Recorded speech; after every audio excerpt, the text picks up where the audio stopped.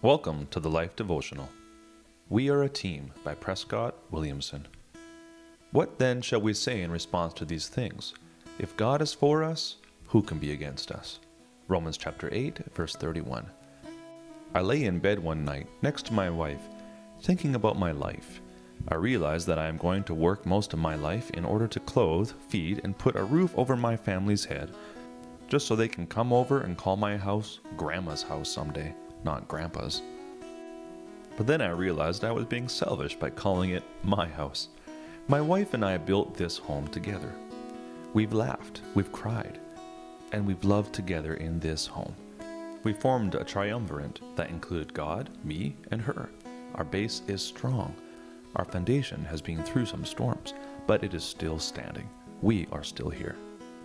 There are enough enemies out there that would love to see a Christian couple fall. Satan has tried his best to get us to give up and take the easy way out. But if God is for us, who can be against us? Don't get me wrong. My wife and I have a long way to go, and sometimes we stumble and grow weary. There have been many challenges that have tried to knock us down, but none succeeded in pulling apart what God put together. I don't know about you, but this makes me feel powerful.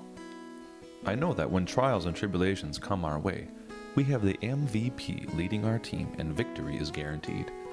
I can feel comfortable calling it Grandma's house someday because we are in it together for the long haul and God is on our side. A prayer for today.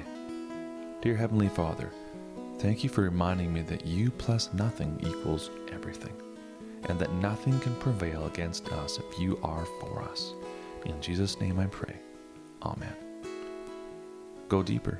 Sometimes we have the bad habit of telling God how big our problems are, instead of telling our problems how big our God is.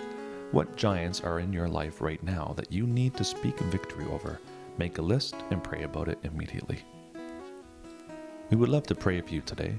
Come visit us at thelife.com/prayer.